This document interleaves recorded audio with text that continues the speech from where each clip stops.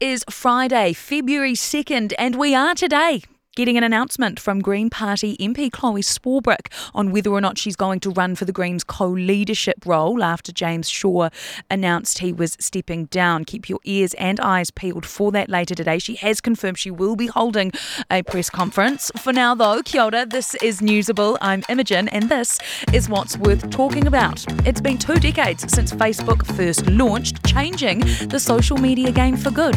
Or did it? What to expect over the next few days during Waitangi celebrations?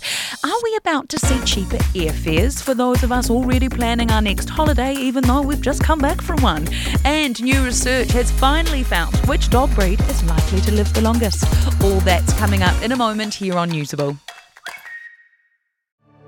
Newsable takes time and resources to produce. Please support our mahi and visit stuff.co.nz/support. 20 years ago, the way we connect with one another would change forever.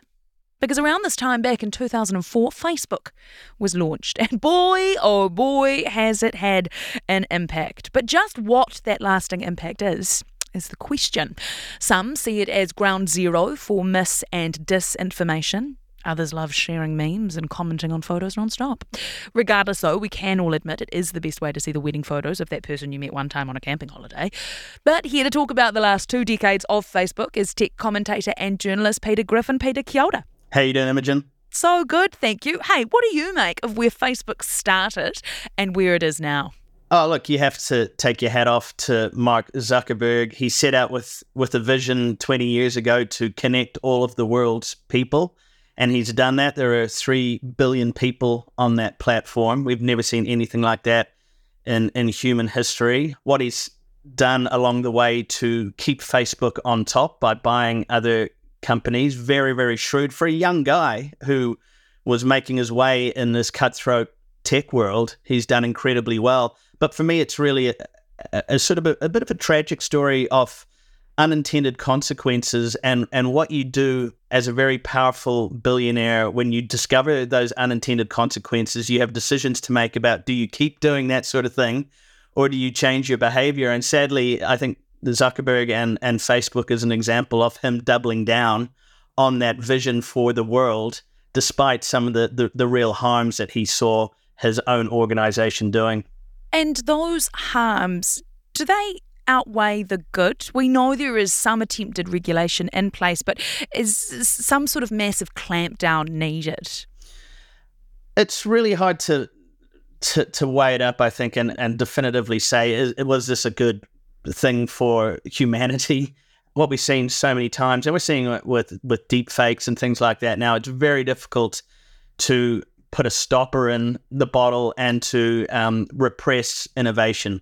We will see this again in the next decade with artificial intelligence. That will be unlike anything we saw with social media and even with the rise of the internet. This will be much more impactful. So we have a decision to make about what we do.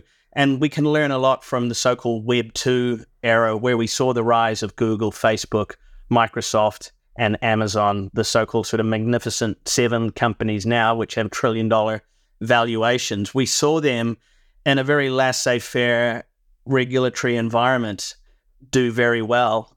There was unfettered innovation, so we just saw this breathtaking collection of new technologies, which we loved. But we weren't, to be honest, told about what was underpinning this, which was that we were the product, that our data was feeding these services. The wool was pulled over our eyes. We were, to some extent, a bit lazy and ignorant about checking the terms and conditions, but the regulations were set up to allow that, and it allowed a small handful of companies to become the most powerful companies in the world, the new oil barons, and we're still grappling with that. And in the home market where a lot of these companies exist, we still really haven't seen any fundamental change in government to address this. There is lots of antitrust action at the moment. The European unions are going hell for leather, change legislation. We're sitting at the bottom of the world going, we're too small to do much ourselves. Let's see what the rest of the world does. There's new research out this morning which suggests Māori and Pacifica teens are more likely to be exposed to vape ads online. What does that tell us about the way advertisers use algorithms on social media platforms like Facebook? It's just yet another example of the toxic sort of incentives that are there. So you know that a whole load of young people are getting out of school, going to a vape shop and buying vaping products. You know that in the online world, the way into all of that is them coming across something in their news feed or on Instagram, influencers and the like. So that's a money pot that's so irresistible. And we've seen, Frances Haugen, the whistleblower at Facebook, numerous other researchers. Mark Zuckerberg knew the evidence, crystal clear evidence from his own researchers about the harm that he was doing, particularly to teenage girls, in terms of their body image issues, depression, all those sorts of things. He knew, and he could have tweaked the algorithm, but the pressures on him were, I've got a listed company here. I've got, frankly, a lot of investors who are not happy with the direction of the company, but I can placate them as long as this is a profit engine.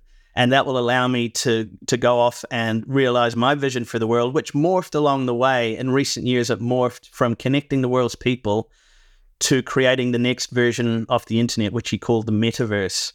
And he knew that he would have a shot at owning that whole space if he was able to keep his investors happy. What do you reckon the next 2 decades will look like for Facebook/Meta, for social media? I think it's going to be really tough for Meta to survive in its existing format. I talked about the European Union. There's a lot of legislation coming down the line in the EU. The EU is basically looking to break up a lot of these big tech companies, and what makes them so effective and so profitable could disappear when you're not allowed to put all of these things in one place and have all the data and have a monopoly and a platform that other companies can't interact with. So we may see in future a group of smaller companies that work interoperably together and share resources and share platforms to do it. Tech commentator and journalist Peter Griffin, 20 years of Facebook. I'll call you in 10 years' time. How about that, Peter? We can chat again.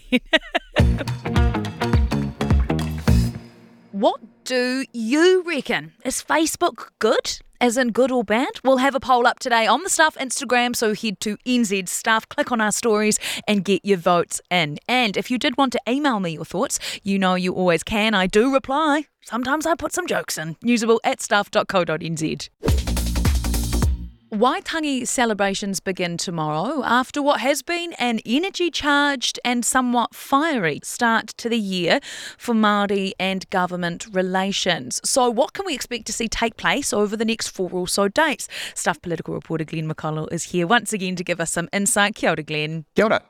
Feisty, fiery build-up to this weekend with the events at Ratana and the Kingitanga Hui. Are you expecting fireworks?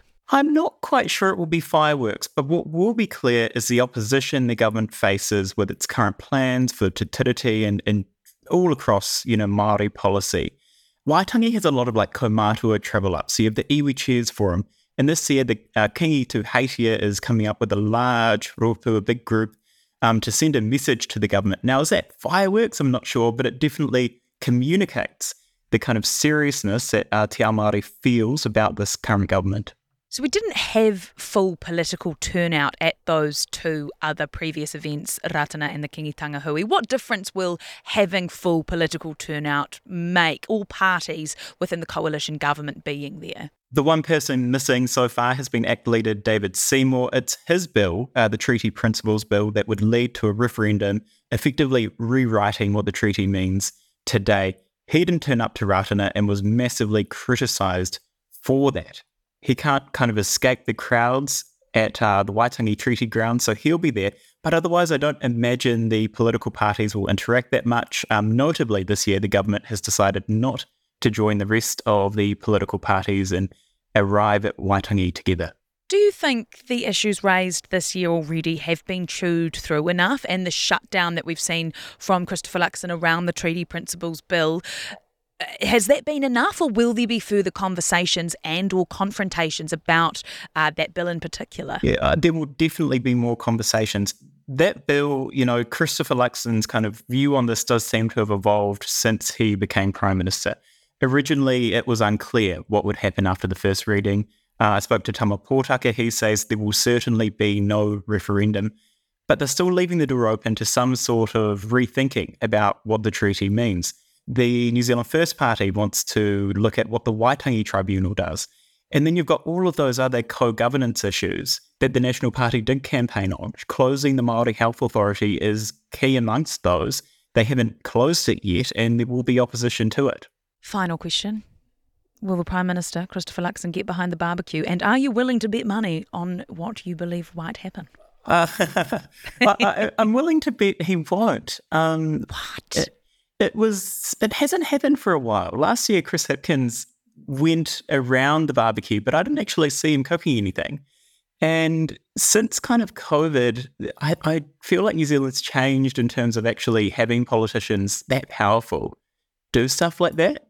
We still think of it, but I haven't seen it for a while. Yeah, I'm willing to bet money on him getting behind that barbie and turning over a saucy or two. Staff political reporter Glenn McConnell, thank you so much, as always, for taking the time to kōrero and enjoy Waitangi this weekend. Thank you. Hey, Chris. Yes. Do you want another very broad question? I've got a very broad question today. Go on then. What do you know about sports? Up the wires! Go the Black Caps. And don't forget Premier League football. Oh, you do love a bit of Premier League footy, do. don't you? What team is it that you're supporting here? Oh, the current champions, Manchester City. I think they're pronounced Arsenal. It's pronounced Arsenal. But you know what's good about football? Yeah, what? They don't regulate sock height. I'm sorry? There's a sport that regulates sock height? Indeed there is, and it's cycling. That's very strange. Why on earth do they regulate it? Well, I know, but if you want to find out, you'll have to listen to the Big Stuff quiz, wherever you get your podcasts. Oh, that's a cliffhanger indeed. The Big Stuff quiz is brought to you by Melbourne, every bit different. I will soon reveal which dog scientists say will live the longest. But hey, if you are enjoying what you're hearing, chuck us a like and a follow on your favourite podcast platform, because it really does help other people find us. We are now well and truly out of the summer holiday zone, back at work, back at school, and that often means dreaming of our next break. If that might include a trip overseas, how expensive could those flights be? Or has a bumper season of tourists meant more airlines coming to Aotearoa and the tantalising prospect of lower fares? To bring us bang up to date, we're joined by Flight Centre's Managing Director, Victoria Courtney. Kia ora, Victoria. Kia ora. So how are airfares looking at the moment? Because there have been some pretty expensive ones out there. Oh, they certainly were. They certainly were. Coming out of COVID, we definitely saw some incredibly high airfares. We have definitely started to see some really good early signs of airfares coming back down. I don't know that we're quite at the heady heights of before COVID with some of those amazing deals, but certainly we are seeing some great prices, and where there's lots of options for different airlines, we're certainly seeing those fares become a lot more competitive, which is great news for all of us Kiwis who love to travel. And is that across the board? Are we seeing fares dropping, or is it if airlines are putting on deals that we're only seeing those lower fares? Oh, we're certainly starting to see some prices normalise. A year or so ago, we were seeing some really incredible spikes. We're certainly starting to see less of those real spikes in airfares. There are still some routes which certainly compared to pre-COVID, we don't necessarily have that same level of capacity, not the same number of airlines servicing those destinations. And that is where possibly you'll still see some higher price points, plus also those destinations that Kiwis love to travel to, so they're in high demand. But if people are prepared to look around, look at different times of the year to travel, the less popular times, but also on different airlines, maybe look at different routes that they hadn't thought about before, and that definitely opens up a lot of opportunities. You're talking about new airlines and shopping around. Do we have any big new airlines, new players that have entered the arena and are going to have an impact or are already starting to have an impact? Yeah, look, we've certainly seen, like Delta's probably the most recent airline that's flying to New Zealand now, and they didn't fly to New Zealand at all before COVID, and they've announced that they're going to service New Zealand year round. So that's really exciting and really promising to see airlines making those commitments into what actually is probably quite a small market relative to other markets that they service. Crystal ball time, though. Where is all of this going, though? Because it is, of course, great to get cheaper flights. However, the impact on climate change with more flights, more airlines coming into play can't really be ignored, right? No, absolutely. And look, we're certainly not seeing airfares come back to those pre-COVID super cheap, crazy price points. And I think all of the travel suppliers that we deal with, both in the airline space, but also in the touring and cruise and land hotels space, every single supplier has a focus on sustainability. Almost every airline now offers the ability for customers to carbon offset.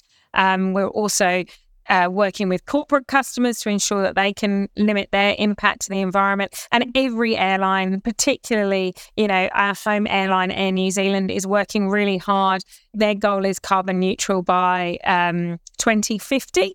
But, we're really seeing airlines and all travel providers invest in how can they reduce their impact on the environment, and sustainable aviation fuel is a hot topic with all of our airline partners at the moment. Flight Centre's Managing Director Victoria Courtney, thank you so much for taking the time to chat.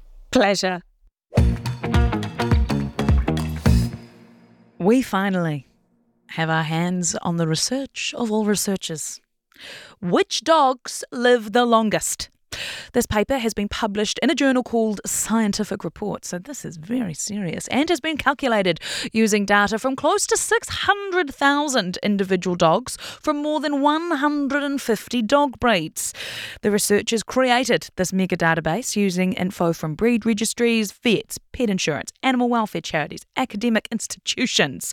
Dogs were assigned small, medium or large size categories, as well as head shape, aka was their snoot squished up against their face or is their snoot very long? The results. Are you ready? Small, long-nosed, long-snooted dogs, like whippets or saucy dogs, have the highest life expectancy with a median age of 13.3 years. Whereas male, flat-faced dogs, like an English bulldog, have the lowest life expectancy, 9.1 years, followed by 9.6 for flat-faced girl dogs. Purebreds have higher life expectancy than crossbreds, and the ladies, the good girls, have a higher life expectancy than the good boys. Now, I Command F to try and find the specific number for Brussels Griffons, aka Bean.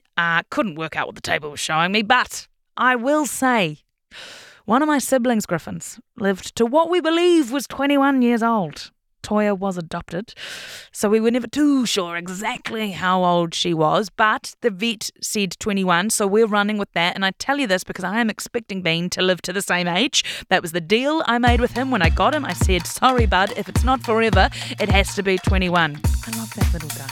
Anyway, that is Newsable for today. I'm Imogen Wells. Have a wonderful weekend. I'll catch you on Monday. If you like this podcast, please support our work. Visit stuff.co.nz/support. If you don't have time to read the in-depth stories, or you just prefer to listen instead, The Long Read from Stuff is the podcast for you.